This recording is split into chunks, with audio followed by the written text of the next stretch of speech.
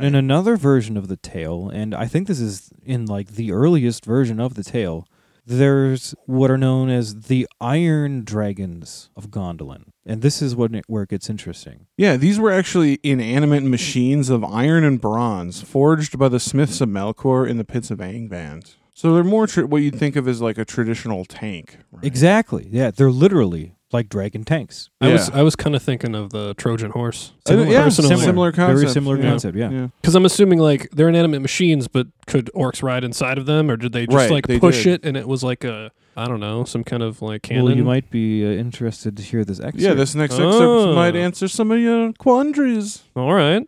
Well, Joel, you got Fall of Gondolin, the original tale. Teach me.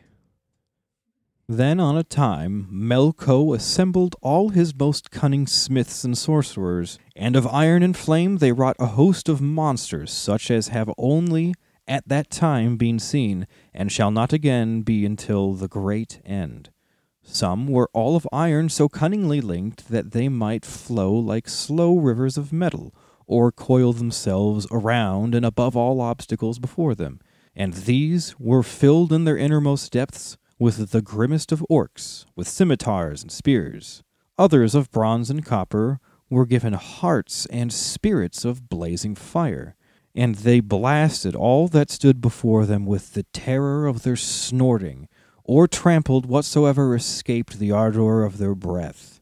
Yet others were creatures of pure flame that writhed like ropes of molten metal, and they brought to ruin whatever fabric they came nigh, and iron and stone melted before them and became as water, and upon them rode the Balrogs in hundreds, and these were the most dire of all those monsters which Melko devised against Gondolin.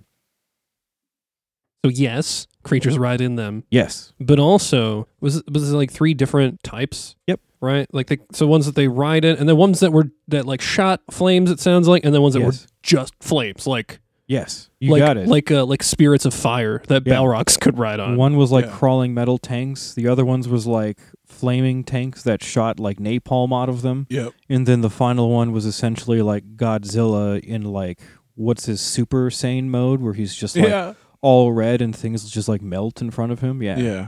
Dude, Melkor, I mean, evil dude, but kind of badass. Right. I mean, there's a reason why I respect Melkor more than I respect Sauron.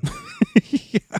I guess I could Fair see that. enough. I mean, he's creative. Yeah. He like... That's one word for it. Yeah. Very creative. Very creative. Like this kind of like, I'll say technology doesn't seem to come out of any other place. Well, and he's just so damn industrious. You know what I mean? Exactly, like, yeah. You know, the builder. Yeah.